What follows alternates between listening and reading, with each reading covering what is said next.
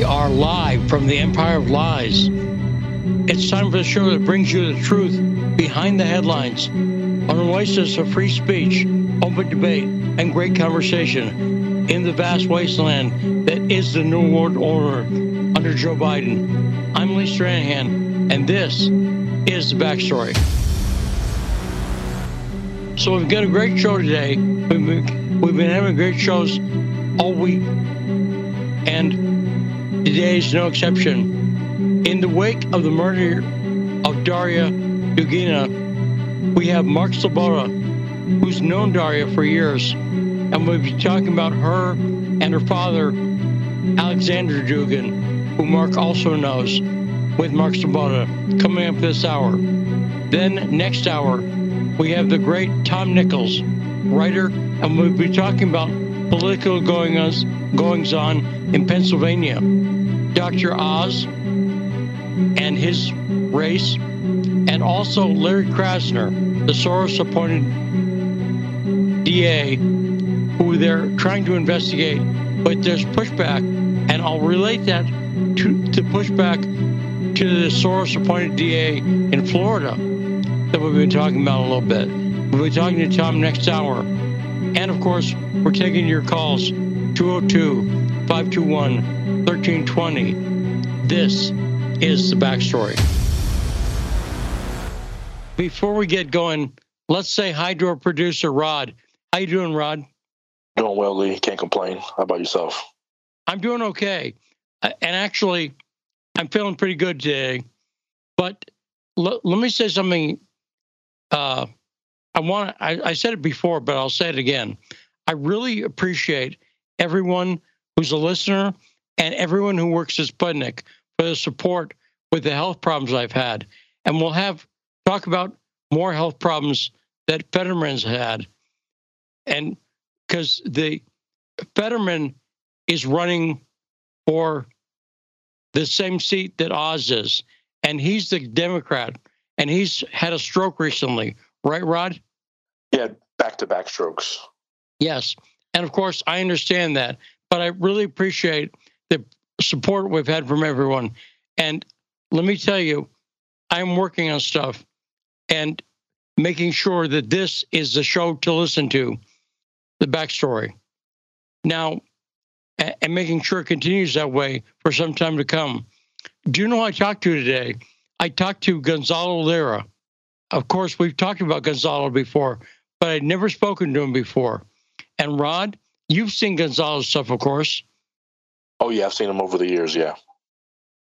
And Gonzalo is just as nice a guy and just as informed and interesting a guy in person as he is on his shows, his various podcasts, including his new one, The Roundtable. And Mark Sleboda has been on The Roundtable a couple times. He's our guest today. But Gonzalo, I'm going to be a guest on the Roundtable, and I'm going to steal a line from Mark. I forget his line now, but I'm honored, and I forget what else he says. I'm happy to be on Gonzalo's show coming up. So I'll announce that when I have a firmer date and tell you about it. And hopefully we can get Gonzalo on our show too. But it was a pleasure to talk to him today. I just wanted to mention, everyone, I had a chance to talk to him. So we got Sleboda coming up in 10 minutes. Is that right, Rod? That's correct. Okay.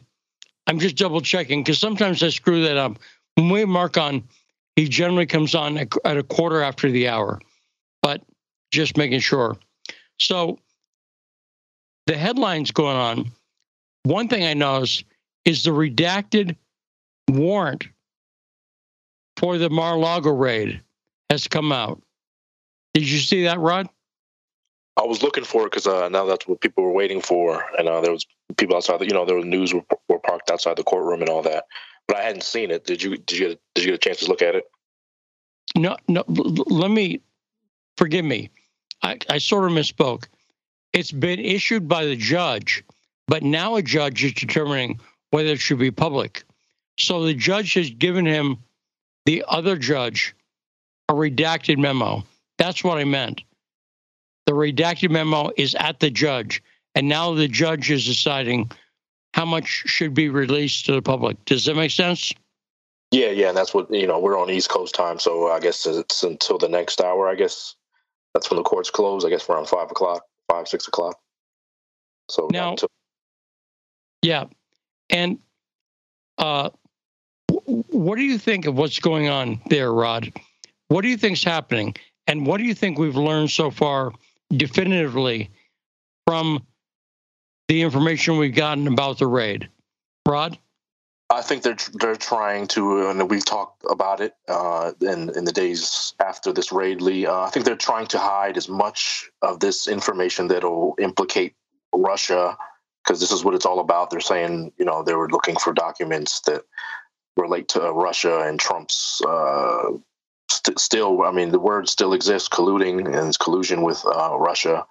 So that's what I think they're trying to redact and put it out there. I think it's probably going to be 85% redacted, so it's going to look really stupid to have all this blacked out material. No, I agree. And they're still pushing the Trump-Russia narrative, and it's insane.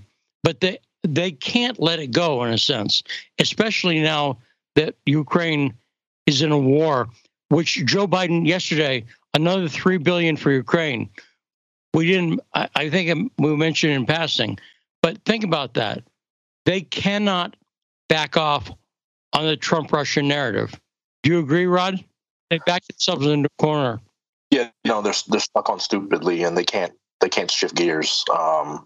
So yeah, I mean, what you're going to start hearing now, and I don't know if you saw Hillary Clinton and Chelsea Clinton are having like some type of I think it's on Apple TV, some type of show where they're like with other celebrities doing these type of activities. I think they're going to rerun Hillary Clinton. They're trying to revive it. Now Bradley Cooper's dating Huma Abedin. So they're bringing Hollywood back into this Clinton circle to present it to you like, no, she's the good option.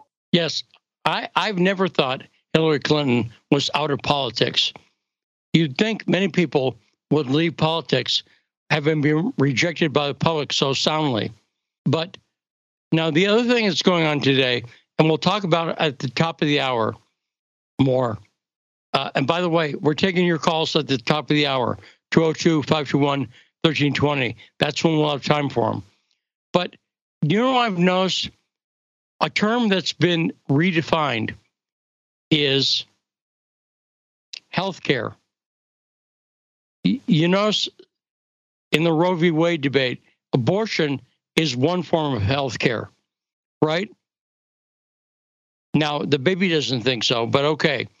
They're defining abortion as healthcare.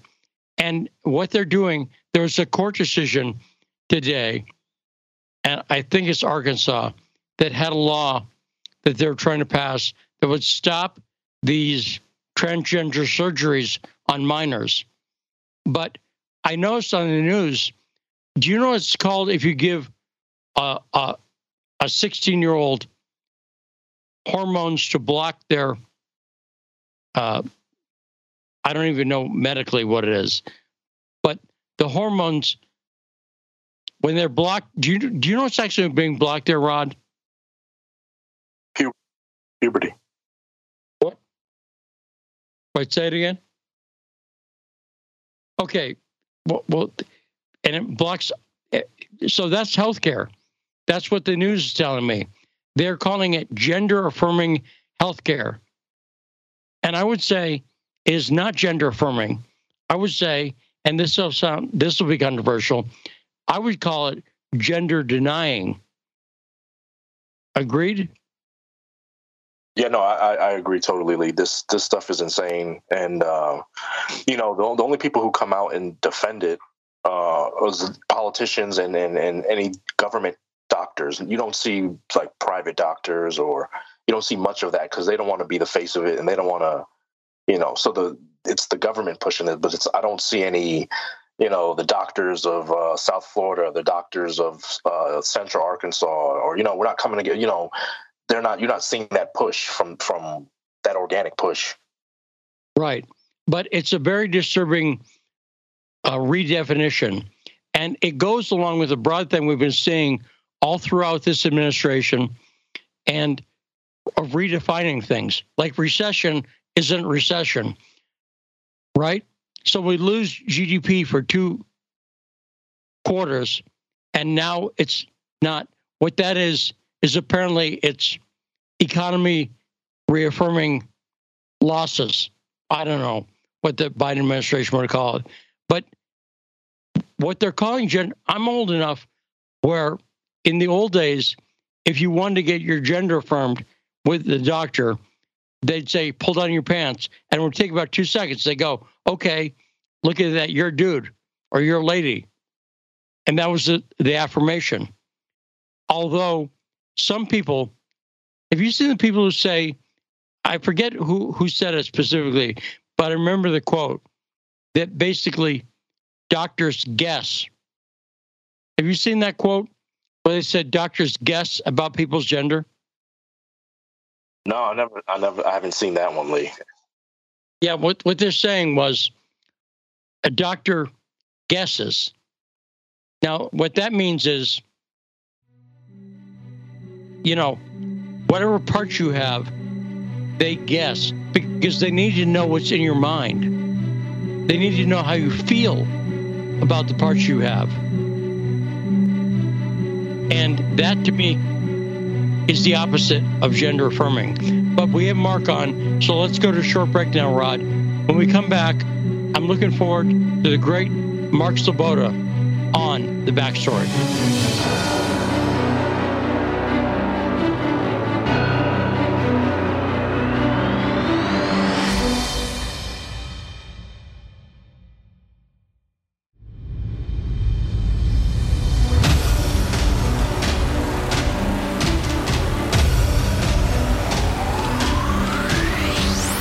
We are back on The Backstory and joined from Moscow by the great geopolitical analyst and frequent guest, not constant, but constant guest somewhere. He's always making appearances, and they're always making you smarter. Mark Sleboda. How you doing, Mark? Lee, thanks for having me. It's always an honor and a pleasure to be on The Backstory. So, Mark, I want to say, I thought of you first when I heard Darya Dugina was killed, was assassinated. I thought of you. You were the first person I thought of, Mark. And so I want to say to you, because I always like having you on a show, but I'm really sorry for your loss too, because how long have you known Darya, and how long have you known Aleksandr Dugin? About 8 or 9 years. 9, even 10 years. 10 years, I guess it's 10 years. Yeah, that was my guess, about 10 years. So probably since she was like 19 years old, a teenager, yes. Basically. Yes. So it's shocking anyway, but I can't imagine having known her so long. And since she was a teenager, and so first off, how are you doing? Well, I mean, I'm at this point more concerned, of course, about the family. Their loss is much greater than mine. I was a colleague of Aleksandr Dugin's. I taught in the sociology faculty of Moscow State University alongside of him. That's where I met him, and how I met his daughter.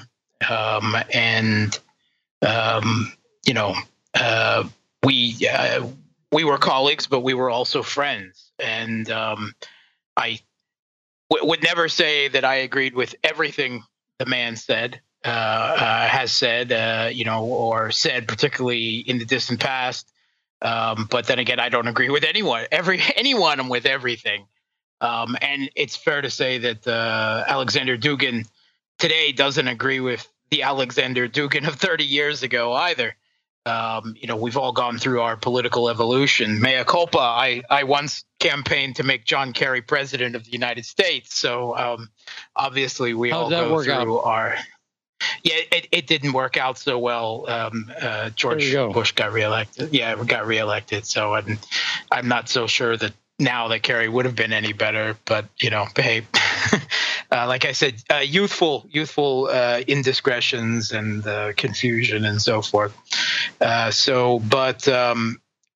Darya was, she was following in her father's footsteps. I guess, I got to see her grow into the young woman that she became before she was snuffed out in this cold-blooded terrorist attack and assassination.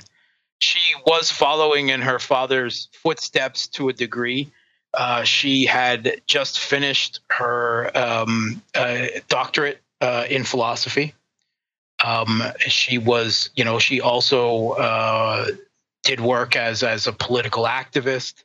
As a journalist, she was a war correspondent in the Donbass, which is probably where she drew the ire of the neo-Nazis, because just recently she reported from Azovstal, where she interviewed people from Mariupol who had been held in the torture dungeons beneath the Azovstal steel factory there that the Azov neo-Nazis had kept. So she particularly became a hated target of them.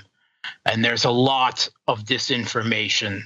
The Western mainstream media has just continually been a sea of disinformation about Dugin and about his daughter.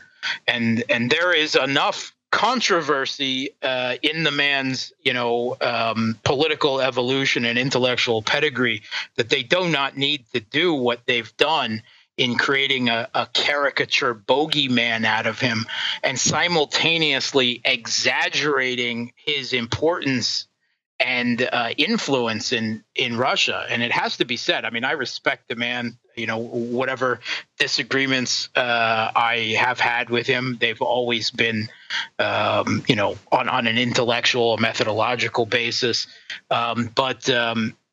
He was a marginal figure. He is a marginal. Maybe now he will not be a marginal figure. This might give him renewed attention. And if so, that's something the West will very much come to regret.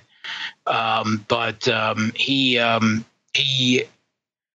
is a marginal figure at best, him and his daughter both, because she was, very much his legacy, his living legacy. It's presented in the Western media as if he is Putin's brain, right? That he is the responsible for the Kremlin's ideology and is the architect of the Ukrainian and the intervention. What do they call it? The invasion of Ukraine. Nothing could be further from the truth there. And this is really salacious of the Western media. They try to blow him up into some type of bogeyman, exaggerate his importance, and then use that to tar Putin. And it's all just ridiculous. I want to be on the record here because I've known him for the last decade. I have a lot of conversations with the man, with his daughter. He has neither him nor his daughter ever met or spoke with Putin before. 3 days ago when his daughter was, or 3 or 4 days ago when his daughter was killed. Putin never once mentioned his name or any of his unique ideas, that he is known for, where he advanced, his political ideas of the Eurasianists that have come before him. He never once. Putin is very much an anti-ideologue, right? He's extremely pragmatic, and it's fair to say cold-blooded. In his pursuit of Russians, national interest and the interests of the Russian people. He doesn't like being tied down by ideology. He regards that as a mistake. In fact, let me stop you 1 sec, Mark. Let me ask you about ideology, because something that's come up in the past few days that I wasn't aware of before I started studying. I use this to start studying the ideas of Aleksandr Dugin. And I've been reading his book, The Fourth Political Theory. And yesterday on the show, we played the 2017 interview Alex Jones did, because I want people to hear from Dugin himself directly. Yes. Because of all he the speaks pretty good English. Yes, indeed he does. And he also seems to speak Arabic. He speaks like a dozen languages, and I remember once he was going to do a speech in Greece, and I talked to him, and then the next week, and then he mentioned something about the speech he was delivering, and said that he was delivering it in Greek, and I said, I didn't know you knew Greek, and he said, I didn't last week. That's the kind of a man that he was. He really was a genius, a polyglot. I mean, there's always a fine line, as they say. But he was incredible, and his daughter very much followed in his footsteps with that. She spoke several languages fluently as well. She was a big lover of French culture and the French language and so forth.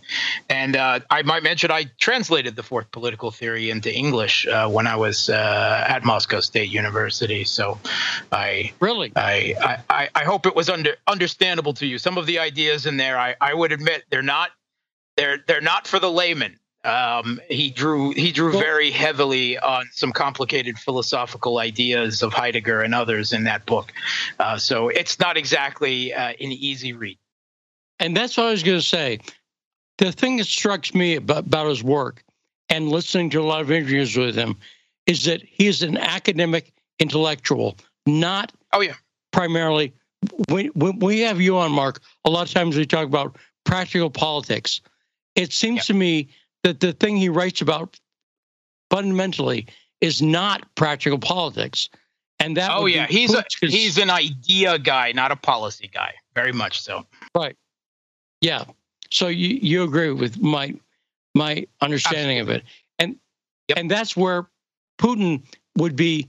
He can't what people care about from a politician is my pension going to go up or down, or what policy are you going to do about this practical thing?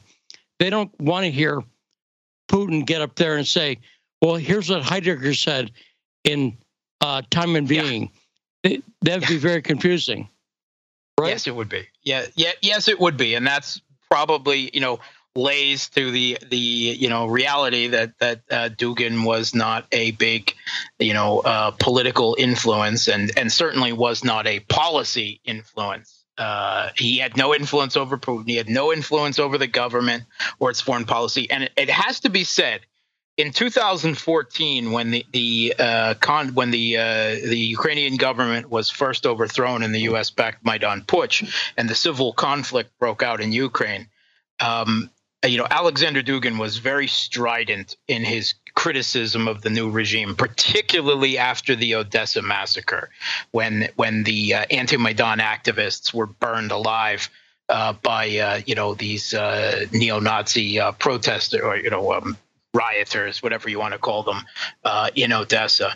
And at that time, the Putin administration had, they were helping the people of Donbass, with funding and training and arming to a degree, just like, the West was doing with the new regime they helped install in Kiev.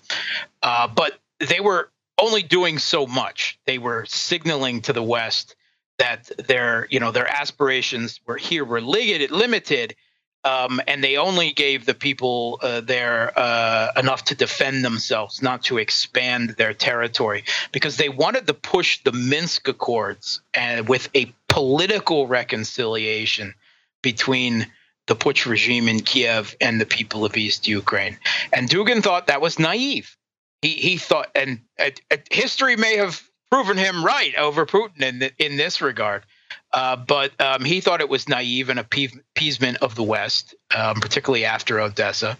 And the Putin administration pushed to have him removed from his teaching position at Moscow State University, and also basically made him informally persona non grata on Russian media, where he had been a fixture on the political talk shows and the like, often as an agent provocateur. And for years afterwards, Dugin only ever appeared on the private channel of a very orthodox businessman, Tsargrad, and that's the only place he appeared. So he was not even, I've also seen him referred to as Putin's ally.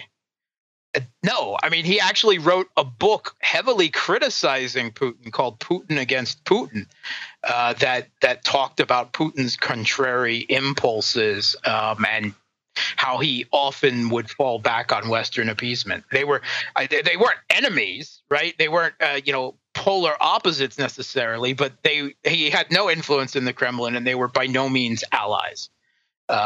They occasionally agreed on things, and they frequently disagreed on things. And Putin, I don't even know if he knew that Dugin, really existed, because they're entirely different levels of politics and power in the country.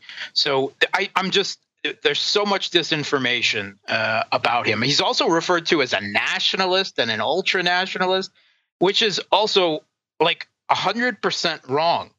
Dugin was a Eurasianist. He believed that Russia needed to turn its back on the West and embrace the East and its own inner East, the different ethnicities and cultures of Central Asia and the Caucasus.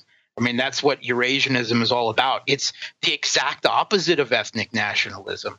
So, I mean, I think the word that you use to describe a person who supports their country but doesn't hate people of different races and ethnicities in the U.S. is called a patriot, right? I mean, isn't that the word they use? Yeah. Yes. So unlike, say, Azov or, the right sector or these other things, or the people, if you want to call them intellectuals behind those groups, I would hesitate to use that word in that regard. But the fascist thinkers, and I know some of those people too, behind the regime in Kiev. But I mean, Aleksandr Dugin, it certainly in that regard was a polar opposite, and Darya even more so. Darya loved French culture, radical French politics, the Paris cafe scene. It's just completely different from the way the man is portrayed. He's portrayed as some kind of Rasputin-like manipulative firebrand. And he was actually, I mean, you've seen the video. He's actually a very earnest, soft-spoken man. And as an American, when I have someone that I politically disagree with, born an American anyway, my first impulse is to mix it up, right? To go to town on what I believe and to crossfire style argue, right? He is not like that at all. The first thing he would try to do is identify rationally the things that you agree on, and then use that to examine the things you disagree on. And there was, no animosity. He, in some ways, except for the influence, is kind of like the Russian polar opposite of Zbigniew Brzezinski, who was an anti-Russian. He was actually Carter's national security advisor. And the two of them actually met and spoke once, and they had a very civil intellectual conversation. So, again, this firebrand, fire-breathing, I mean, it's amazing. Azov, Dugin and his daughter, Darya, are fascists, right? But Azov and the right sector, they're Ukrainian patriots, right? That's the kind of upside-down, white is black, world of the media, of the disinformation, where the meme becomes the reality that we're living in. Well, that meeting between Dugin and Zbigniew Brzezinski, I want to ask you about that, because they had a conversation about chess, and it really showed, I think, the difference between the approach of, I'll call them the neocons, but U.S. foreign policy and what Dugin believed. You remember what I'm talking about? Yeah, you obviously have a very interesting perspective on it. You tell me what you think about it, and then I'll tell you what I think about it. Well, what Brzezinski said, Dugin basically said that chess is a game for two, and Brzezinski said no, it's not. Chess is a game for one, and that's a very interesting statement. And the interesting statement to me, the thing I noticed about that, is it saying we don't care what anyone else thinks, and that is U.S. foreign policy. So, what's your take? I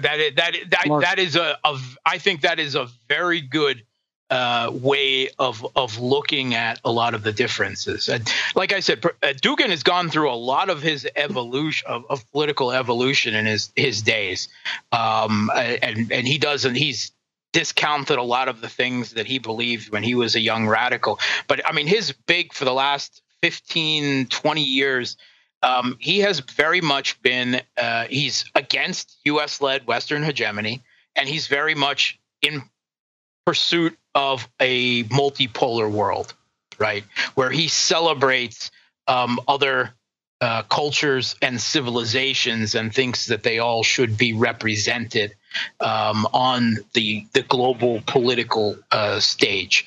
Whereas, the U.S. and under Brzezinski certainly believes that they are the hegemon, the unipolar power, that everyone in the world would be better off if they just learn to live like Americans, or at least do what Americans say if you can't live like them, And I've noticed when a lot of American analysts look at it, one of the ways they get his ideas wrong and all of Russia's ideas wrong is Russia does not want a unipolar world that Russia's in charge of.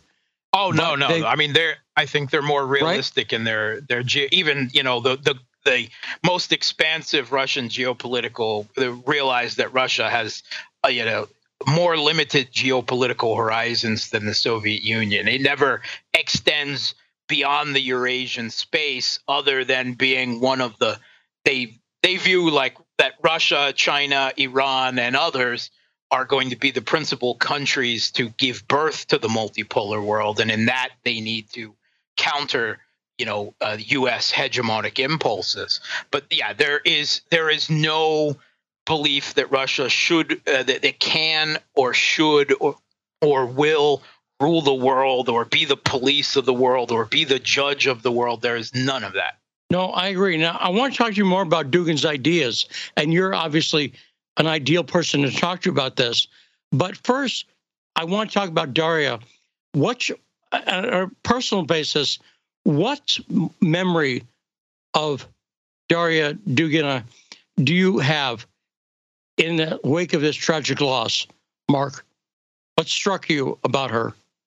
I mean, just on a personal note, I mean, one of the biggest memories I have of her is just a pleasant afternoon picnic that I had with their family. So, I mean, that's nothing, it's ground shaking right there. Yesterday, we talked to John Mark Dugin, the American journalist, and he told us a story about how he was on a bus with Darya, and she kept giving everyone on the bus her meat from her lunch because wasn't eating meat. Apparently, it was an Orthodox thing, Lent or something like that.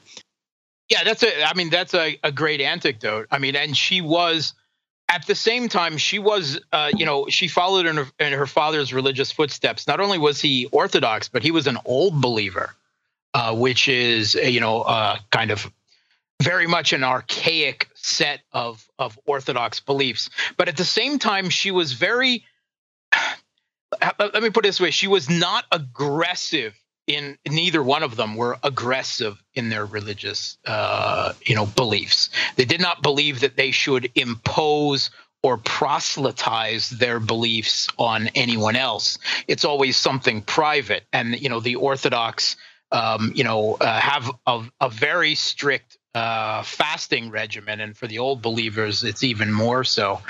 So that's no surprise at all to me. But again, this is something that she and he both did, privately or with other celebrants. But it was never. I mean, I myself, I'm just not an Orthodox or any monotheist belief system, and I work beside him. Secular. Yeah, I'm secular. I mean, I think probably. I have some nature related, vaguely spiritual, feelings, I might say, nothing formal. But never once did that man or his daughter ever pressure me that I was not orthodox, or that I should believe what they did. And I worked, for a couple of years beside him on a daily basis, out of the same office. So it's just not like that. I asked John yesterday. I asked John Mark Dugin yesterday if he thought that Dugin's beliefs are giving him some solace in the wake of this horrible loss. And he said, yes, he thinks so. And that's my impression, that the fact that Darya was Orthodox and the fact that Dugin is a Christian, at least we can take some solace in that he's comforted by the beliefs right now in this tragic moment. Do you agree with that, Mark? Sure. I mean, his religion is something that not only does he wear on his sleeves, but is very much a part of his heart in its modest way, right? So I certainly hope that is true, because I've seen him since then. I mean, not privately, but I've seen him at the funeral, and he is shaken. I mean, he had some cardiac problems immediately, because, I mean, he saw her. He was in the car directly behind, yes, and he saw her blown up before his eyes.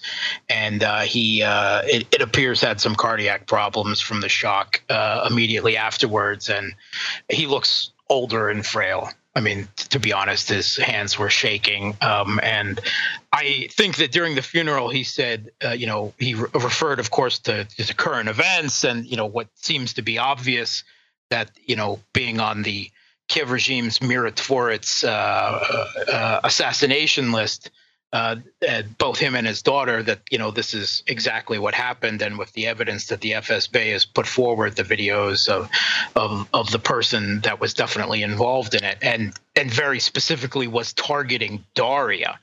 I mean, renting out an apartment for a month, an apartment in the same building as Darya, in order to surveil her. But at the funeral, Dugin said, "We are at war in Ukraine, but we are not at war with Ukraine." And that struck me as, very poignant for a man who, as most humans, must be feeling a base impulse towards vengeance at this point. I mean, that is a very human thing, I think. I know I certainly would. And so I think in that respect, he's probably a better man than me. But I'll tell you something that not a lot of people know. The Dugin family, their historical roots are actually from Ukraine. The Dugin family comes from Poltava in Ukraine. So it's fair to say that he's probably actually historically more Ukrainian than he is Russian. That's very interesting. Now, John told us yesterday that the funeral had a turnout that was, he said, like a rock star, a huge turnout. You were at the memorial. Is that accurate? It was pretty large. It was pretty large. It was larger than I have ever seen at any of his political gatherings or meetings. So I think a lot of people turned out, not only his followers, not only his, friends and family, but a lot of Russians who just didn't know who Darya Dugin or even who Aleksandr Dugin was before, but they know that a young, pretty, charming, brilliant young 29-year-old woman was, brutally killed in a terrorist attack and assassination in the capital city. And there is a grief, that comes with that. I mean, people are dying. Russians are dying. Ukrainians are dying on both sides of this conflict. But this is something else entirely. This is a direct, targeted, cruel, politically motivated attack against what can only be said, whether you agree with her, on political ideas or not. And again, she was not an offensive person by any stretch of the imagination, no matter how much Kiev propaganda might try to present it otherwise. But to justify killing a civilian, an academic like that, as I've seen a lot of attempts at equivocation by Western journalists that I find just absolutely repulsive. And I just like to say that what this shows right now is that all all the masks, all the rhetoric of values and human rights and everything, all the masks are off now, right? They've just been cast aside, and everything that I've read, the attempt to slur him and his daughter, even as they're reporting their death in, either the approving or the mildest of token condemnation terms, the what they might think of as the requisite. It's vile. It's just vile, and it more speaks to me of the rightness that a regime that would do this needs to go for the good of the Ukrainian people, if no one else, and humanity, maybe. But Mark, do you think that the West was behind this in any way? Because I do. I personally think this was a Western operation. Not that this woman was Western. First of all, I'd like to say that I put a lot of the blame on the Western media, because they are responsible for blowing up Dugin, both, as this bogeyman and exaggerating his importance, where he was seen as a target that would then have political value, right, of a victory, killing the architect. It doesn't make any difference that none of that was true, and whoever ordered the killing probably knew that. But it's the perception in people's minds, because we're living in this postmodern disinformation world now where the meme is the reality. And that's a very frightening place. What is the precedent now? Is everyone who supported the Iraq war, and I'm certainly not one of them in the United States, now a legitimate target for people from other countries? I mean, is that, any academic who supported it, any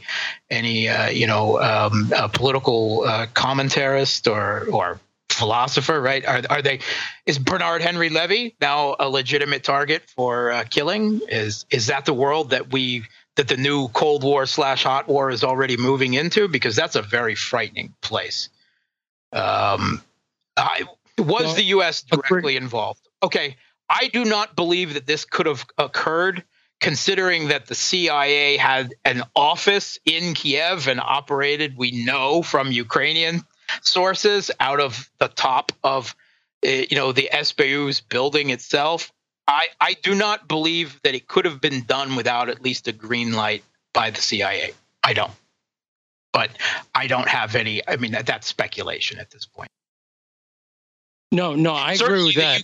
Certainly the Ukrainian military can't do anything. They can't even. We know the Washington Post said that the Ukrainian military can't even fire a HIMARS without getting U.S. approval. So do we believe that they're capable of conducting a political assassination with at least getting a pass, a green light?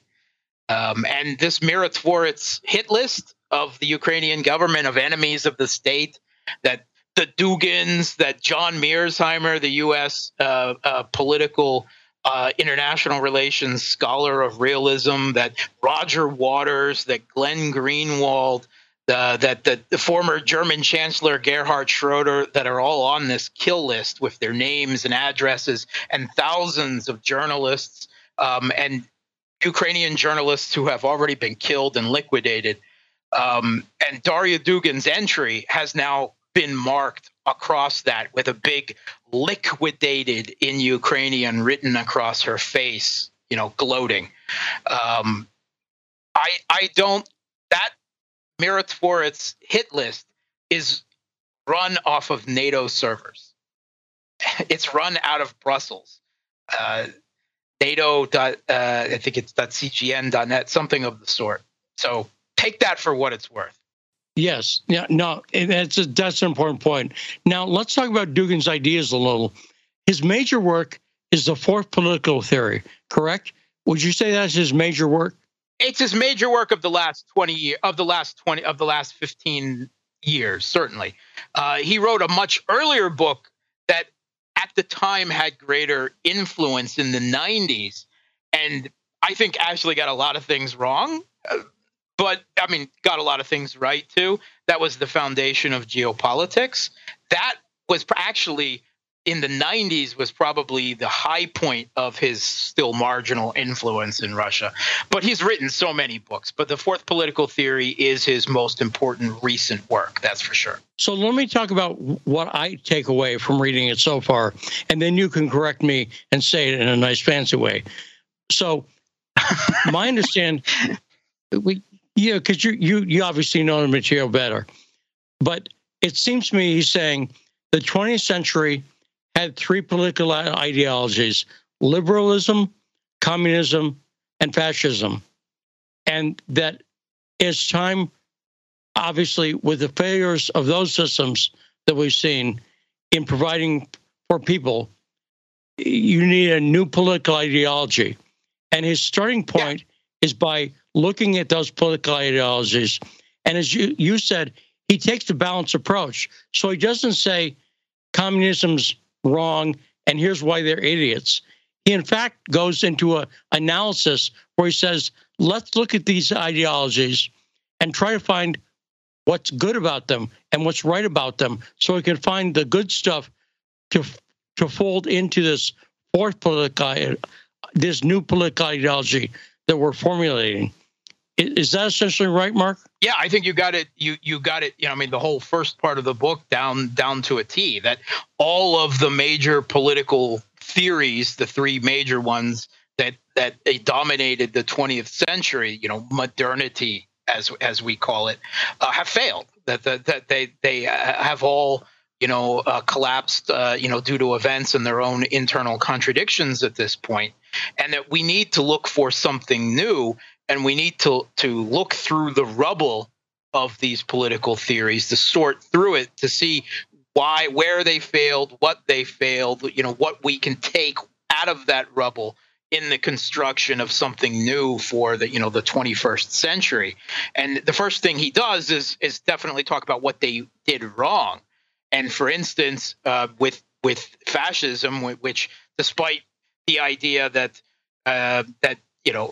Azov and right sector, they're not fascists. They're Ukrainian patriots, but Dugin, of course, is a fascist. He says fascism was an evil, and the racism and the aggression that characterized fascism, particularly, not under Nazi Germany, but also, in the other countries, including Western Ukraine, that it became prominent in, is something that is completely, irredeemable. It's the worst, most base of human impulses. So I only wish that people who often mischaracterize him would actually draw from some of his quotes from his own work, and you would see how ridiculous these are.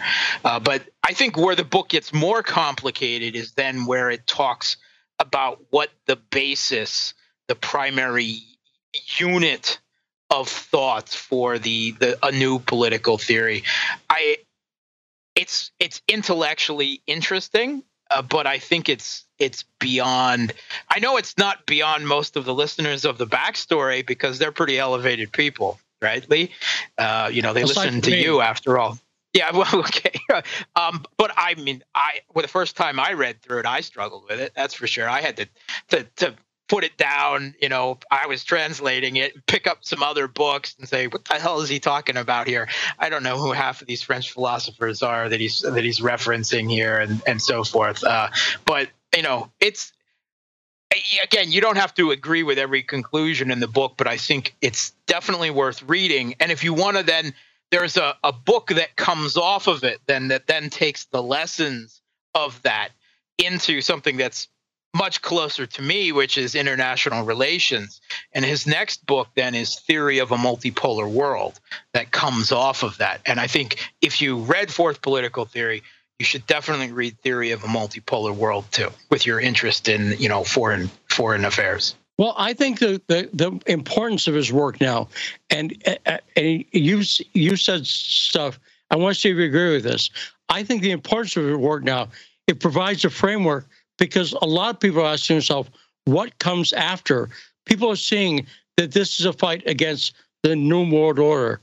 And he talks a lot about globalism and liberalism. Do you see globalism and liberalism as not exactly the same thing, but essentially the same thing? Yeah, I'm never quite sure exactly what globalism is as an ideology. I know what postmodern liberalism is. I know what the extension of Americans' supposedly liberal values into a neoliberal globalization is. I think that when people talk about globalism, that's probably more what they mean in more academic terms, which is neoliberal globalization. And when the book is published, I noticed about 30 pages in, he starts talking about the reason, without referring to current events, because he was not predicting the future. But we in America right now are dealing with a lot of trans issues, for instance. We talked on the show before, at the beginning of the show, before he came on, about the idea that gender affirming means giving minors surgery to stop puberty. And I don't consider that gender affirming. And Dugin actually makes reference to what he sees, I think, as the reason those issues come up. Do you know what I'm talking about, Mark? Yeah, I mean, it's no question. Dugin is, he's an Orthodox believer, and he definitely thinks that postmodern liberalism is going off on some vast sociological experiment that he really wants no part of. But at the same time, he's not the type of person that would, like, say, U.S. ally Saudi Arabia call for, hanging gays or transgender people from hanging them. I mean, I don't know where they hang them from, but they literally hang them to death. So he is, more that he does not believe in this, and he does not want to see it politically promoted in his country. But I think, like most sensible people, he doesn't really care what two adult people do behind the doors of their bedrooms. Now, another thing that I want your opinion, whether I'm getting this right. I think that he was saying in the book that liberalism was, in a sense, destined to fail, that there are internal problems that have led to some of the problems of liberalism. Is that accurate? Yeah, I mean, he definitely identifies the internal contradictions of liberalism, and also, I mean, part of what he does is he judges it according to its own professed value system and identify where it fails and where, particularly, the political characterization of liberalism has actually become its own form of totalitarianism in parts of the United States and the West. And he does that, I think, from an intellectual basis. But there's no question that he is a political and a geopolitical opponent of Western postmodern liberalism. Yes. And also, it seems to me that he is essentially saying, see, I think the problem now for a lot of people in the world is it's clear that we're not at a point where we're ever going back.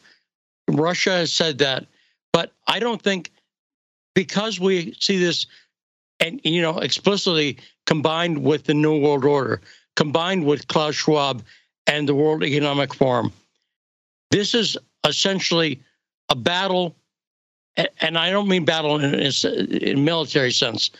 It's a battle of ideas, and sure, I see that those ideas of, for instance, the World Economic Forum are being rejected, and we see people like Christina Freeland, who's got connections to both Ukraine and the World Economic Forum, where they all come together.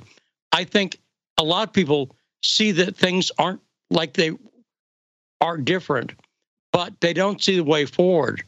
And I think his his book points to the way forward broadly. Yeah, he does, and that I think the way he points forward is that the idea that there is one way forward, one ideology for humanity, and that all people in the world need to adopt this value system and its political practices, how it's practiced in, say, the United States. This unipolarity of ideas is wrong, and that the solution to that is a multiplicity, right? A multipolarism of ideas, that what works in the United States or what evolved in the United States should not and cannot be imposed on, say, India or Pakistan or Russia, for that matter. And Mark, we're out of time, and it's nearly midnight in Moscow. So thanks for staying up with us. But hopefully, people do know, and hopefully Aleksandr Dugin knows. Everyone I've spoken to about his daughter loved her. She was a lovely young woman. Everyone I've spoken to, people who've talked to her, said that. Mark, it was great to have you on. Send our love to everyone there. And thanks so much for explaining a lot of this stuff. And I agree with you. People need to read Dugin in his own words and not interpretation. Well, let's take a break. When we come back, we'll talk about more issues on the backstory.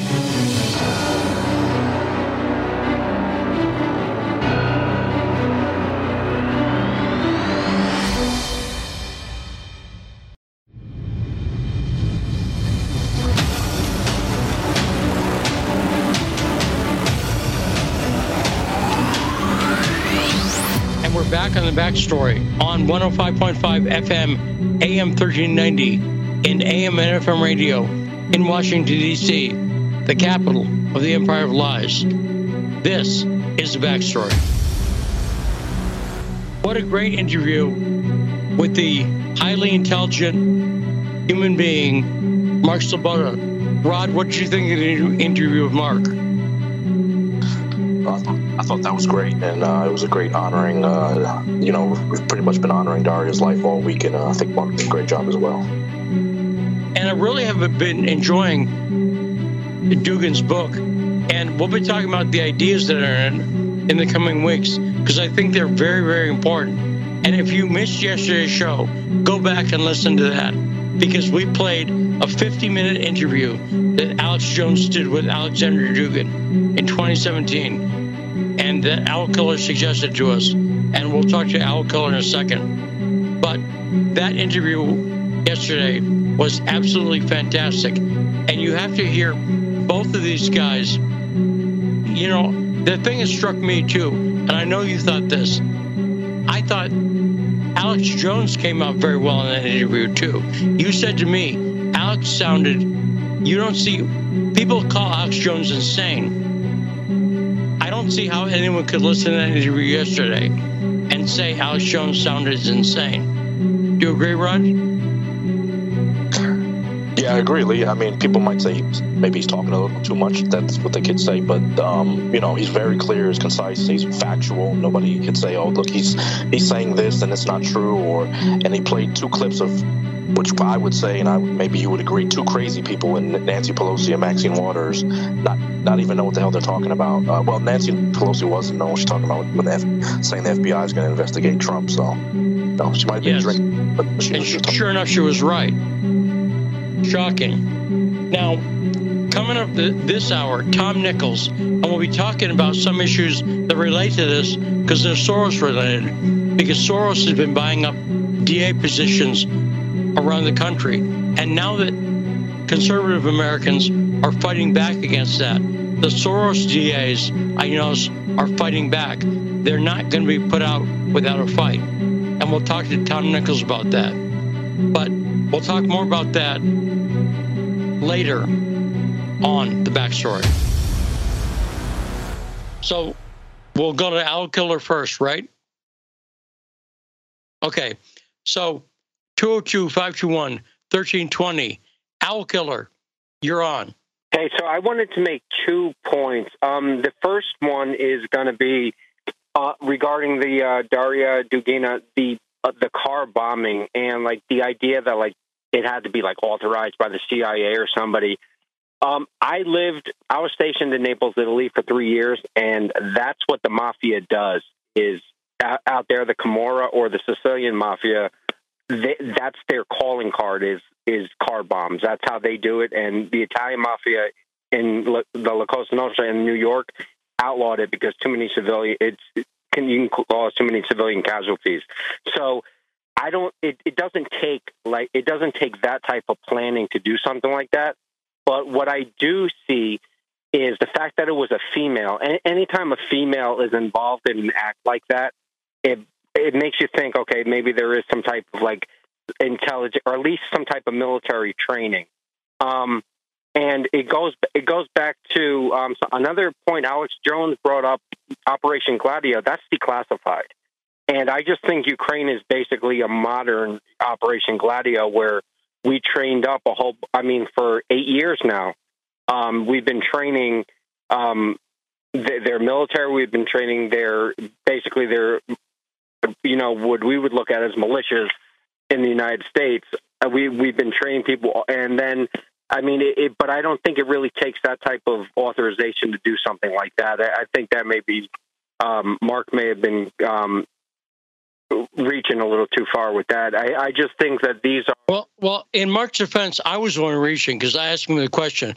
I thought the answer Mark gave was very balanced. He said the U.S. and the media set up the thing that made this possible, because I don't mean operationally, I mean ideologically. Normally, a 29-year-old girl being killed, most decent human beings, and let me mention, because I mentioned human a number of times in the show, my approach in this is that there's a lot of intellectual and political content here, but I'm trying to get through to everyone.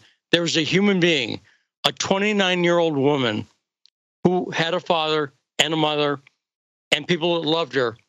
And there was a person here, because Alex brought that up yesterday too.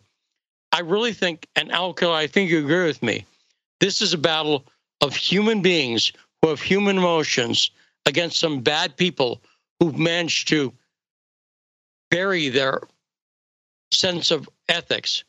Do you agree with me, Al Killer? Oh, definitely. And I don't think we're getting. I really wish people would hear how the Russian media covers this. And, where Mark would say, oh, I don't know what globalism is. I mean, go listen how the regular mainstream Russian media, when, granted, I'm looking at subtitles. I don't speak Russian, but they know the players, and they understand, like, it's basic. They're like almost, it's almost like a mainstream Alex Jones in the sense that they know the players, and I don't think people understand, like, that act right there of killing somebody's daughter. That's what they're trying to get Russia to overreact to something, because at this point it's run its course, where people are learning to live with the situation, and the outrage against Russia really isn't there. All they can do is put more sanction, but I just don't. They're losing Western support for this, and watch mark my words. Watch when the winter rolls around. There is going to be such a backlash against these policies that I don't. If you thought the Yellow Vest and the 5-Star movement and stuff like that or Brexit were big, I don't think Europe has any idea what's going to hit them come the winter.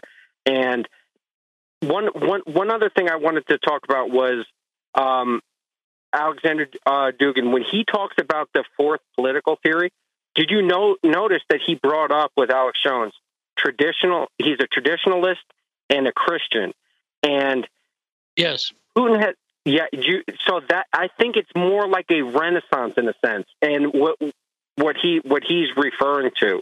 And again, Americans, Gulag Archipelago, that was a big deal when I was going through high school. Like that, this is something you should read. You read Alexander Solzhenitsyn. How many Americans know that Vladimir Putin dedicated a statue to the man? He met with him several times in the early 2000s. Well, let me ask you a broader question for a second, Al Keller. How many Americans know freaking anything true about Russia? You know what I'm saying? It is so infuriating. And the people I feel bad for, we played a clip yesterday. Liz Truss said she's thinks it's her job to push a button for nuclear war. And she got applause. The people who applauded for Liz Truss are the people I feel badly for. And Americans are often just as stupid. Americans who you've seen, there's a viral video. Have you seen the new video where they ask people on the beach in Venice that look like all kinds of questions? They ask a guy, who's the Queen of England? And the guy has no idea who the Queen of England, what country is she from? That's the question. What country is the Queen of England from? And when I say Americans are stupid, Exhibit A. So I think Americans know almost nothing true about Russia. Okay? Go ahead, Aleksandr. I got to move on to get to David, but finish up what you're saying. Look, you saw the Patriot where they're at the ball and they blow up the ammunition on the ship, and General Cornwallis looks at him, and the woman thinks that it's fireworks. That's what we're dealing with. That is the absurdity of the people that are running the West, the people in power. To clap for nuclear war, there's no get it. People need to get in their head. There's no world. Once one goes off, they're all going to go off, and there's nothing left. With the world, you won't want to survive a nuclear war. Life as you know it is over. Yeah, no, and this is a danger we're in right now. But I got to go, Aleksandr. Great call as usual, and thanks again for that suggestion for the Alex Jones interview with Aleksandr Dugin that we played. It's in its entirety yesterday, and so go back and listen to that show. If you're not listening to it, it is a revelation. David is on the line, 202-521-1320. David from New York, you're on the air. Go ahead. Hi, yes. I want to talk a little bit about Trump the campaigner versus Trump the president.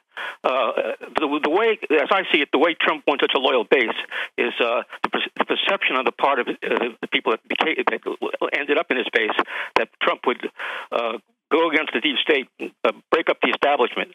But then look at what he did as president. Did he drain the swamp? Did he break up the deep state? Not even close. He appointed people. Look at who he appointed. He appointed people like Bolton, Pompeo. He stayed with Fauci, Mnuchin. So as I see it, either Trump is a fraud or his judgment is abysmal. What do you think? That's my comment. I think that's a false alternative. Start with what is the least putting a motive on him. Saying he's a fraud, for instance, I'd have to have some proof that a fraud implies that he understands what happened and is consciously choosing to do something. I think Trump is facing a system in liberalism that is very, very good at propaganda. And there's been 80 years of propaganda. And the people who've been in government so far go along with the Western liberal narrative by definition. And Trump came in from the outside. He was not a political person who came in from the outside. And going up against that system is hard. So I think that he's been taken advantage of. David, let me play a clip for you. This is Ron DeSantis from Florida. And I pulled this clip because I think I like a lot of stuff about Ron DeSantis. But do I think Ron DeSantis really gets what's going on?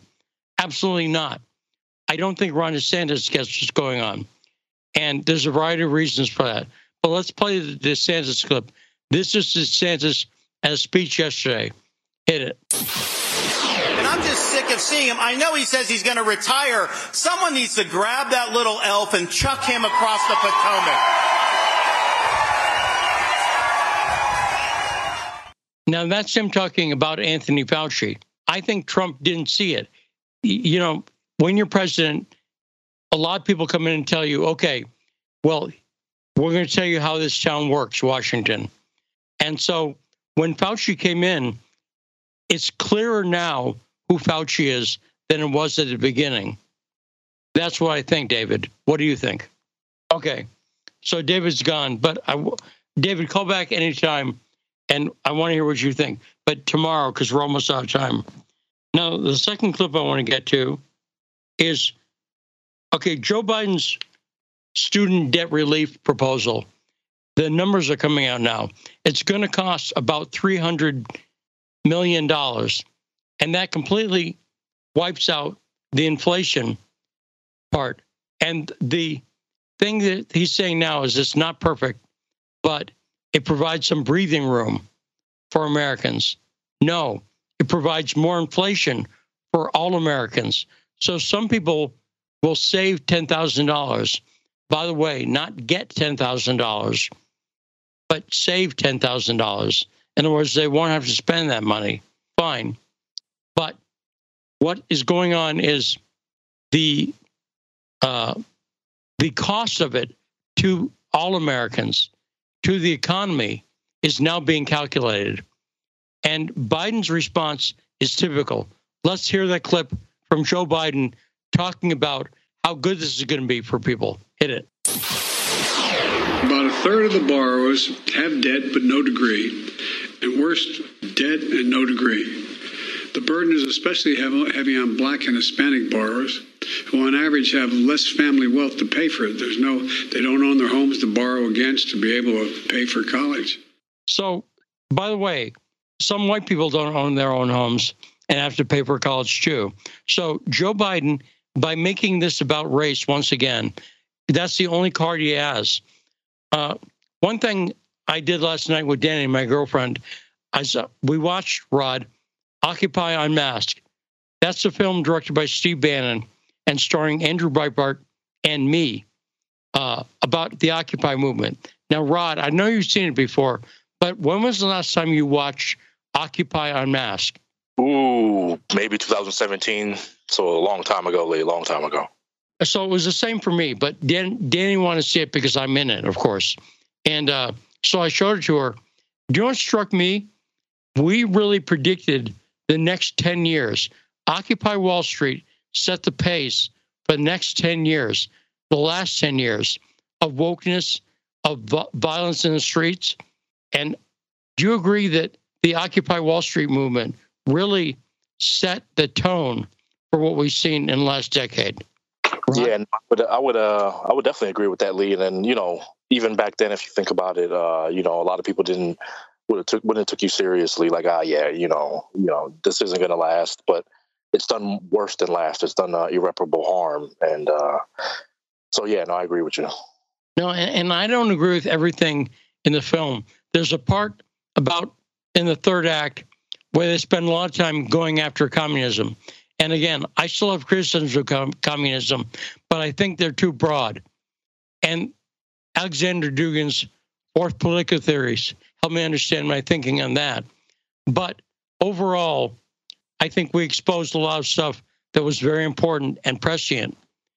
Now, I want to get to one more clip. Wait, who'd you say is online? Command Central, Ingrid?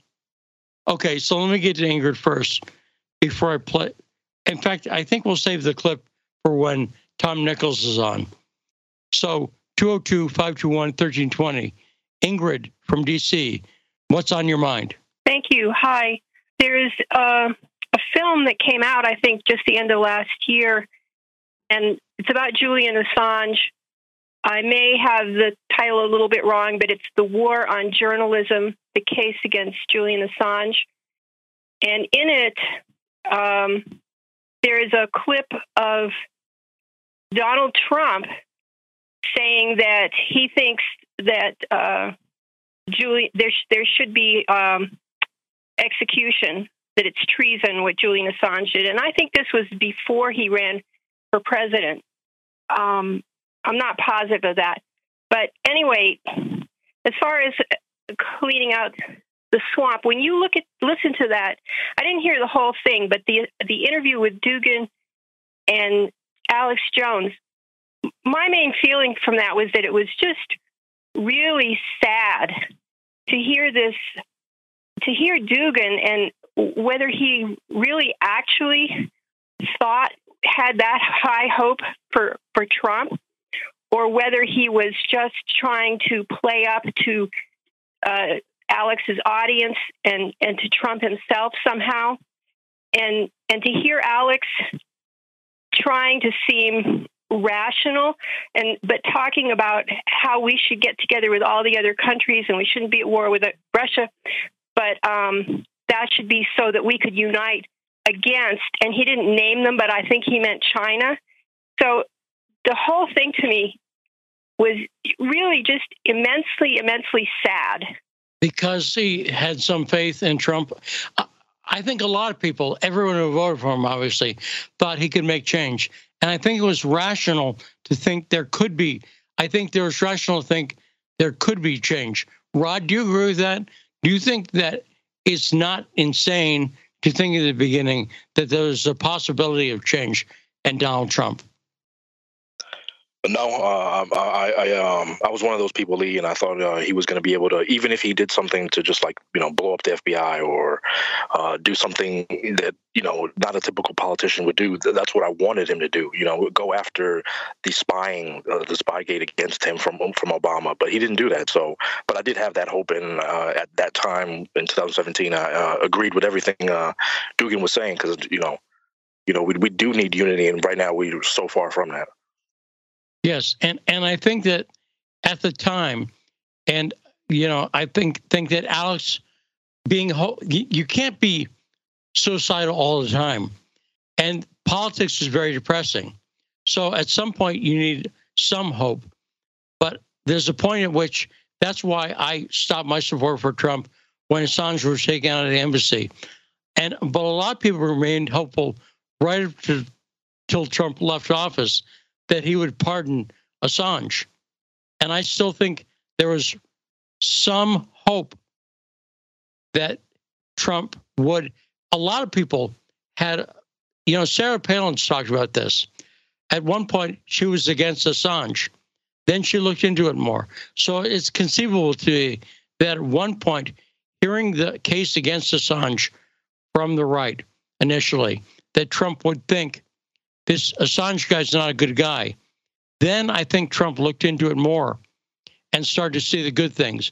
But then there's so much pressure on him from people in his administration, like Pompeo, that I think it killed that.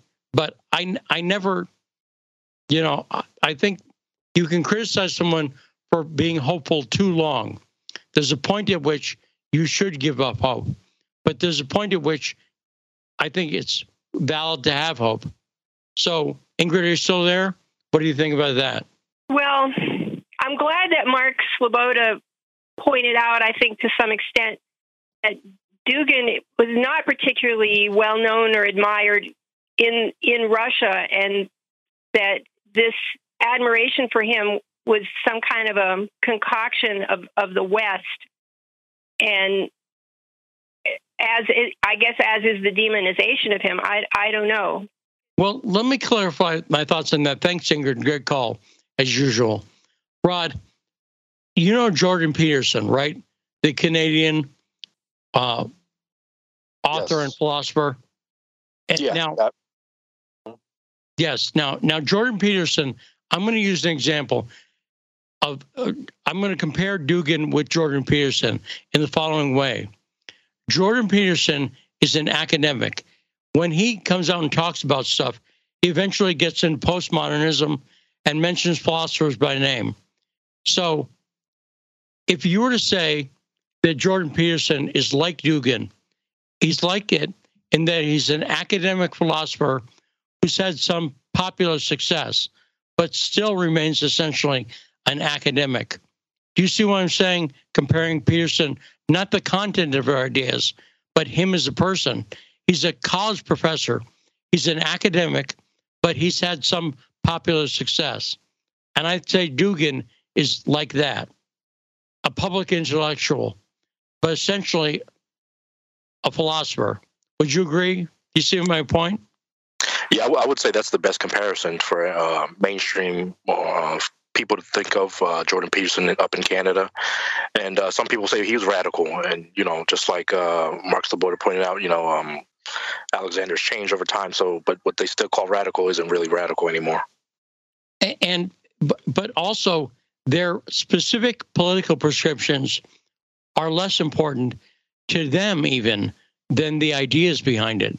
And setting up something theoretical, right? Setting up a theoretical framework that people can discuss political ideas in. It's not about discussing policy A. So if you were to say Jordan Peterson is Trump's brain, I don't think there's any single policy. You cannot say, because Jordan Peterson thinks this, Trump did this policy. But, and in the same way, Dugin is not responsible for any Putin's specific policies, but he gives you an intellectual framework to discuss those policies. And I think that's the sense in which Dugin has not been influential on Putin.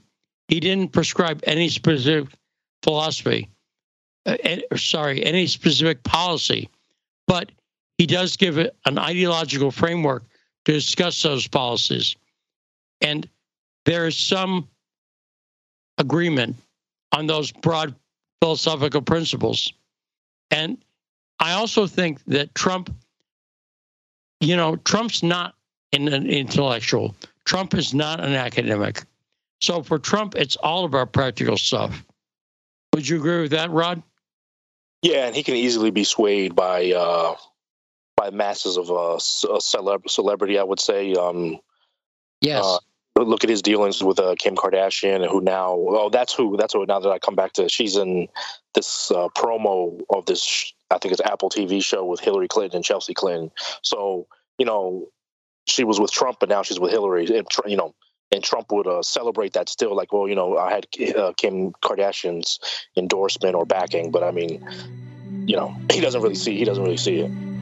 And I think that's a great analogy, Rod. Let's take a short break because Thom Nickels is on the line, and we'll talk to him about the stuff going on around the country with Soros's DAs, including Larry Krasner in Pennsylvania. Let's take a short break and then come back and talk to writer and author Thom Nickels on The Backstory.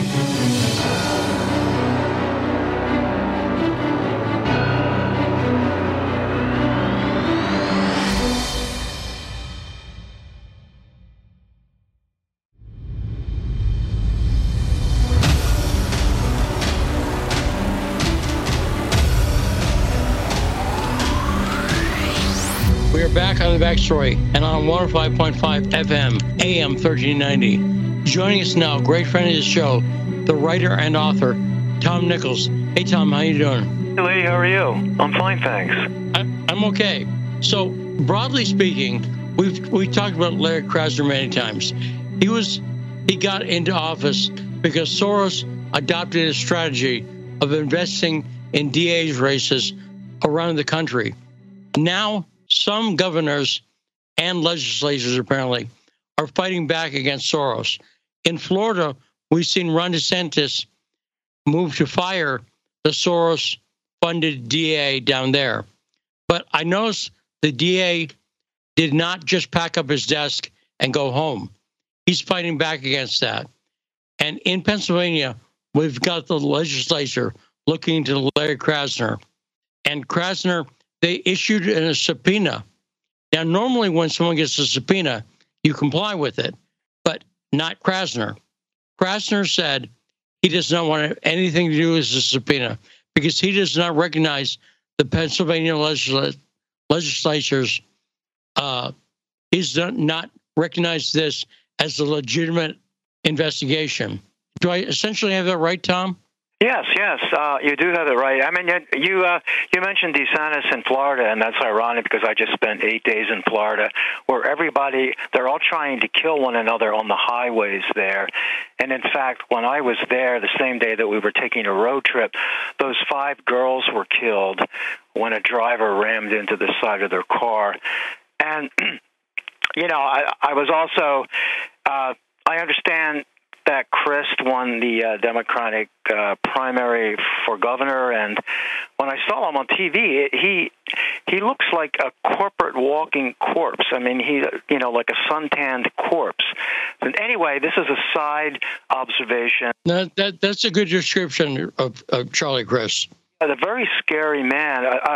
Brilliant veneers, though. When he smiles, you get all of these false teeth that are just brilliant. And, so anyway. And he's got talk show host hair. His hair is very unusual. It's coiffed. And does that make sense? Yeah. It's very scary. But as to your question about Krasner, I mean, I'm not surprised about his reaction. Of course, he's going to stick his heels in the mud and not recognize this investigation subpoena into his office. But what I found kind of interesting was the fact that there were 3 or 4 Democrats, I think, that signed onto this thing, and 2 or 3 are from Philadelphia. I thought, what brave souls. But then I thought, only 2 or 3 after all of these years of complaints about Larry Krasner in this city. And also, what I think is happening in Pennsylvania now is that the Krasner effect is beginning to be manifested in the candidacy of John Fetterman, who is running for the Senate here. He basically has a Krasner DA's worldview on the criminal justice system, and he wants to bring that to the entire state. And what I find really depressing is that he's ahead in the polls by, 15, 16%. I realize we're a while before November, but I was just thinking this morning, how can Pennsylvanians be so stupid? Just absolutely stupid. They're the first things I thought of. Well, also, I'm going to blame Dr. Oz to some extent because he's the Republican who's running against Fetterman. I think when Dr. Oz, it's fair to say, launched his latest strategy is to attack John Fetterman for having had a couple of strokes, it seems to me. And that seems to me to be an extraordinarily dumb political attack because everybody knows somebody who's had strokes and it engenders sympathy. And do you agree with me that Dr. Oz's attack on his health is a mistake politically? I think that you can't go there. I think that's a line that no one should be able to cross. But by the same token, I mean, this isn't quite in the same league. It's deplorable because one cannot help getting a stroke. I mean, anybody could get a stroke. Oz could get a stroke 3 weeks from now. And so no one is immune. Nobody is immortal. So, but I mean, Fetterman... That's what my neurologist told me, by the way, because, of course, I've had a lot of strokes. But my neurologist said last time I was in, he said, we don't know what you could have another stroke, and it's unpredictable. And there's no way of telling, and there's no way of stopping it, in a sense. So I'm just affirming what you're saying. Go ahead. It's like that 37-year-old bicycle champion who just died of a massive heart attack when he was in bed with his wife the other day. It's just, 37 years old, nothing wrong, just out of nowhere. But getting back to Fetterman, though, I mean, he has criticized Oz for owning 10 homes. And so, I mean, as you know, it gets pretty petty in the political arena. You can go back and forth with this badminton ball. So what I'll say, though, is attacking him for having 10 homes, I don't think it's relevant, but I don't think it's crazy that attack, because a lot of people would think to themselves that they know who Dr. Oz is. And hearing that, the average person thinks, I'm barely having one home, right?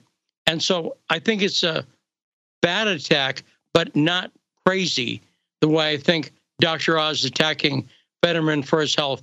Let's play the clip first. It's true. I want to play this clip. This is John Fetterman talking about Dr. Oz attacking him for his health over a couple strokes. Hit it. And you can count on us to eliminate the filibuster. If you come out and step with us, we will be able to stand with you in D.C. I gave away the lieutenant governor in Pennsylvania, the only lieutenant governor in the history to do that. And let's get some stuff done for America. Who would ever think that I would be the normal one in the race here? And so there's John Fetterman talking about it. And, when I listen to him, I feel empathy and sympathy for him. And I also hear somewhat of what I hear in my own speech. It is a struggle for me sometimes to get through a sentence. And it is actual effort. And before my stroke, it was not an effort. I'd think something and I'd say it. But now, trying to get through sentences sometimes is difficult. And that's what I'm hearing in his speech. But he sounds pretty good to me. And I didn't really hear any untoward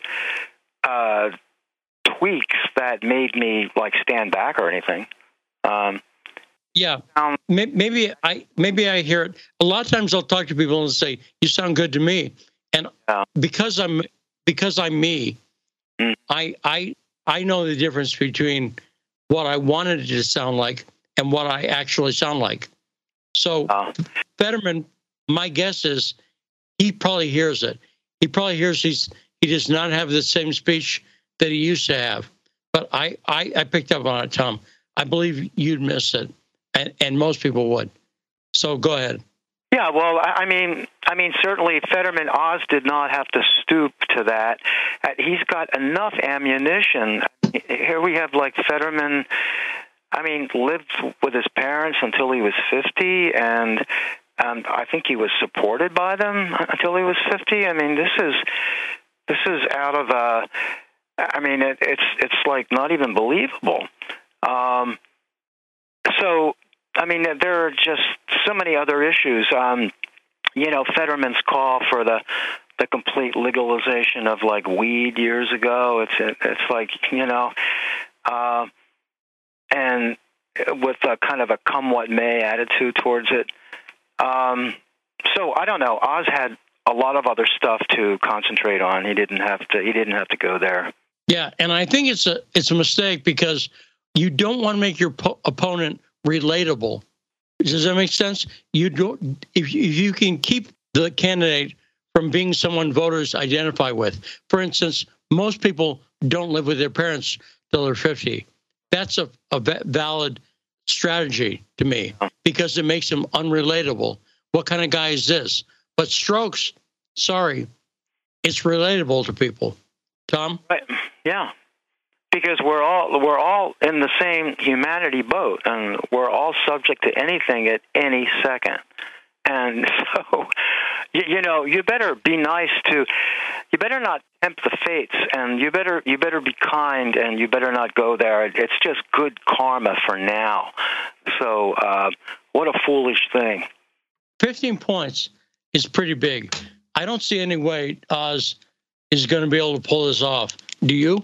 Well, he may gain some points, but and I don't know why he can't pull it off. I don't think it's because of this issue. I don't think this issue is going to be the catalyst that's going to make Fetterman win. I just think that Pennsylvania, its political state of mind, it's just getting bluer and bluer, and the cities and his he's got some radical positions, but Fetterman is in keeping with Josh Shapiro. I think he'll be the next governor, and I think basically. I don't know what it is about Oz. I didn't know much about him, only that he came to Philadelphia once to try to help break up a homeless camp near the railroad tracks in Kensington, and he got a lot of PR here when he did that. But other than that, he was just another Hollywood celebrity doctor or whatever. And, they all kind of blend into the same person, these ultra-wealthy people who are always before the camera. it's hard to see them as real individuals. They're just like watching Good Morning America over and over again. They're not even real people. I think at least what Fetterman has going for him, he's like genuine. You look at that face. That face has seen, even though he lived with his parents until he was 50, it's seen a lot of life, and it's seen some kind of struggle. And I mean, just his size, and I think people can relate to the so-called parts that don't align themselves very well. You know, he has humanity. Oz comes across as the slickster, kind of like Charlie Crist in Florida. He's got that same slickness. And, you know, there's an arrogance that goes with that slickness, too, that I think a lot of people feel in their soul and they just don't like. Now, I've been thinking somewhat optimistically lately because I think that people now, by the way, I'm not short-term optimistic. I'm long-term optimistic because I'm seeing increasingly candidates like Kari Lake, Marjorie Taylor Greene, Lauren Boebert, some who are already elected. But I'm seeing candidates who are new generation Republicans, and there's more and more of them. And I think people need to realize that political change necessarily takes a while.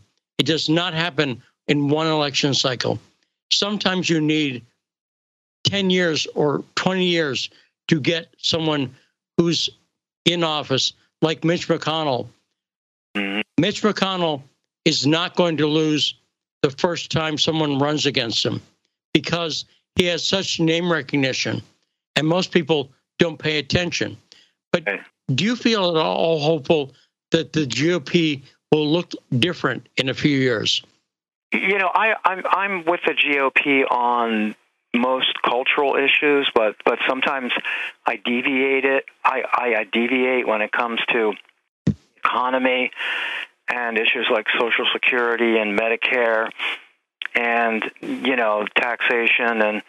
And so I think that the GOP could do better in, I don't know, thinking of the needs of poor people a little more without sacrificing their view on cultural issues. But this impression that most people have that the Republicans are for the wealthy, I think that still holds strong in many, many quarters. And so they don't even listen to the GOP when they talk about critical race theory, for instance, because if they're for cutting like Medicare, who wants a party that's going to cut Medicare? That affects your life. And so what if they say that there are like 72 genders? I want my check. I want to be able to buy food. I want decent health care. And this is what the GOP has to do to get its house in order, I think. And Thom, so what do you think of that, about Biden's new proposal to give up to $20,000 relief from school debt? What do you think, that's a pro-people policy, or do you think that's another Biden disaster in the making? I think it's another Biden disaster in the making. I think that it makes a fool out of all those students who worked hard and gave a portion of their salaries for like years to pay back that debt, and all of a sudden, with the wave of a magic wand, it's all over. Everything is forgiven. And now I don't know what the specifics are regarding Biden's plan, so I can't talk about that. But if there aren't specifics that address this, then I definitely think it's a losing thing, and history will point to it with thumbs down. And it's apparently going to cost as much as all the inflation legislation that Biden finally got passed through Congress lately. Apparently, he's with that one proposal to pay back, give some. Let me talk about the proposals specifically. Yeah. It's only for people who make under $125,000. Now, it's a pretty high barrier, but Yeah. 125,000. So apparently, if you got your medical degree or your legal degree, if that's the degree you got, you're not getting anything back. So some people, who basket weaving or feminist medieval literature or whatever, they'll be able to get the 10 grand back. But that's what this is, Thom. So, well, I mean, that's, I don't know. It sounds like a committee was picking through the haystack and just kind of, I mean, trying to satisfy everyone with this little bit of buffet offerings. I don't know. Do I think that education in this country is too expensive? Yeah, so is healthcare. And, I mean, both of these have to be addressed at some point. But I don't think this is the way to address the cost of education in the United States with Biden's plan. I mean, it's kind of he's able to talk about it, but it doesn't really address it. It doesn't fix it. Well, I'm seeing even some Democrats today are saying the day after it was announced, they think this could cost Biden votes and could cost Democrats votes because they don't care about, all they care about right now is the midterms that are coming up in November. And they think that Biden's proposal could actually hurt Democrats in some way. And I tend to agree, not taking a position, just saying, I think a lot of people are going to be pissed off that they don't get the money back because they paid their loans back. Does that make sense? Yeah, of course. I mean, this is why the people who paid their loans back, they are going to feel burned and betrayed, and they're going to feel foolish because at the time they did the right thing, and now, you have this voice in their head that might be telling them, you should have waited a little longer. You should have been delinquent on these loans. You could have, come out on top. So what kind of message does this send? But I think it's a desperate pitch by Biden, and it has everything to do with the midterms and the next election cycle. And it's pretty disgusting because what won't they do? And it just, I don't know. Well, now you talked about you're in Florida. One thing they'll do is obviously put a raid on Mar-a-Lago. What was your take on that, Thom?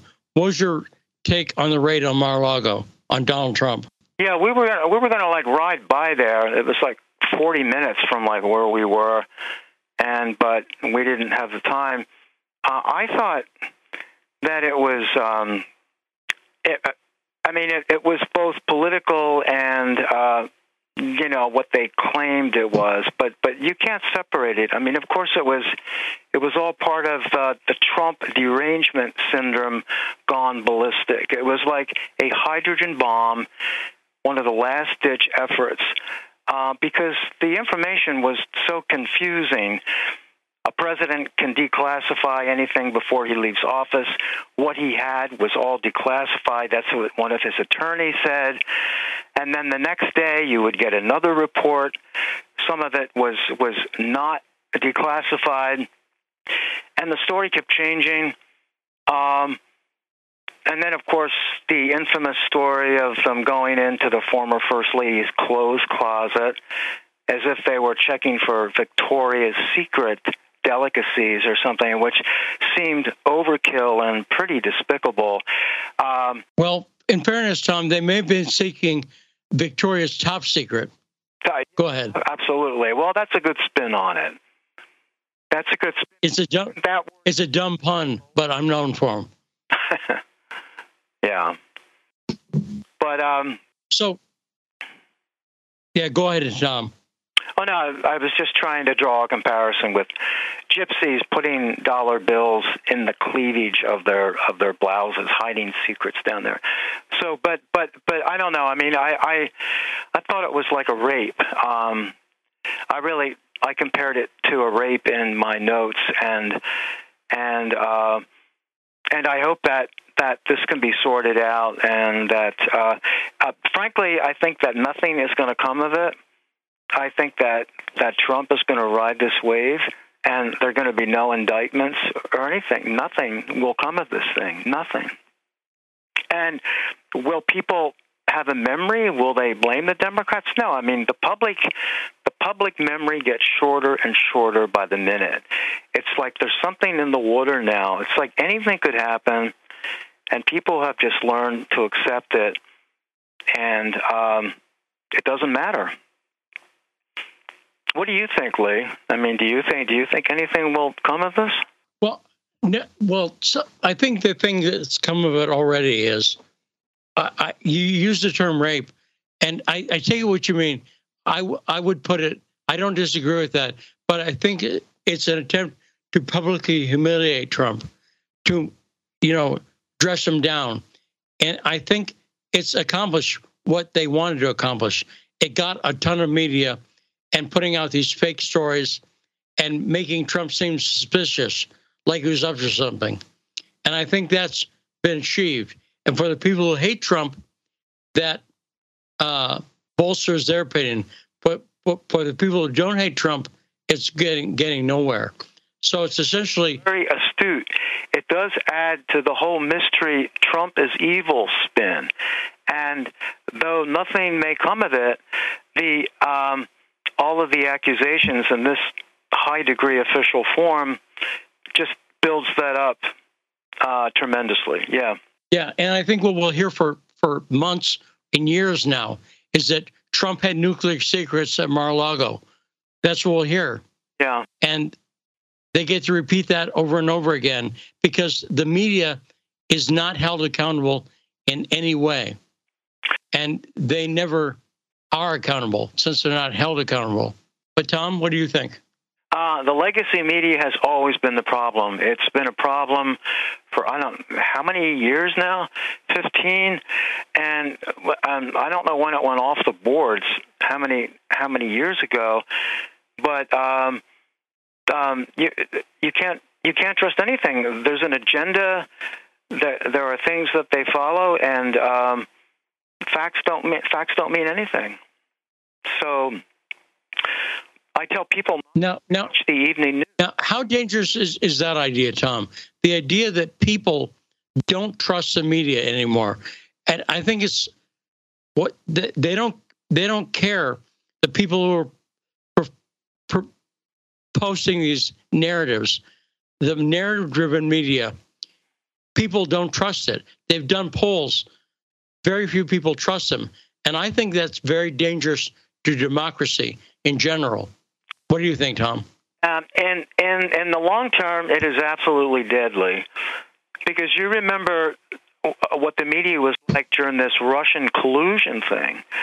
I mean, it was that drumbeat would just not let up, and we all know where that led. There was no Russian collusion at all, but they still talk about it, and so.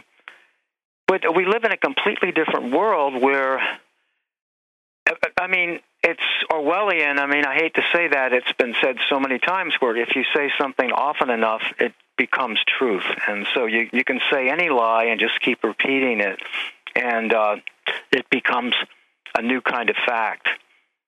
But we're in trouble without a media that we can trust. That's why people are kind of aligning themselves with media outlets that, for one reason or another, they feel that they can identify with. And there's with that too. That becomes like church doctrine, and there's not always truth all the time with one outlet, right? So do you think this, because I've been thinking lately that problem is inherent in democracy. What I mean by that is when you're trying to appeal to the most number of people, you're not trying to appeal to the smartest people because everybody votes. One of those guys in that video who doesn't know who the Queen of England is from. You see that viral video lately? And they asked a guy, where's the Queen of England from? And he had no idea. But that guy has a vote that's just as valid as the vote of the smartest person you've ever met. So I'm suggesting that increasingly I'm seeing the problem inherent in democracy, which is dumb, uninformed people have a vote that's as valid as someone who, and I don't have a solution for this. I'm not saying there should be some sort of test or something. I'm saying maybe it's a problem just inherent in democracy. But what do you think of that idea that democracy might have some problems that are inherent in it, Thom? Yeah, but what that reminds me of is that the word democracy is used by both sides regarding the coming midterms. Democracy is under threat. I mean, I was listening to some of MSNBC when I was away and CNN, and that's all you heard. There were these talk shows. Democracy is under threat. And Thom, we're way out of time. Thanks again for coming on. Fantastic conversation. Always love talking to Thom Nickels. Thanks again to Thom Nickels and to Mark Sleboda for the first hour. We'll be back tomorrow with the best damn talk show in the world, the anti-globalist, anti-New World Order talk show. I'm Lee Stranahan. We'll see you tomorrow on The Backstory.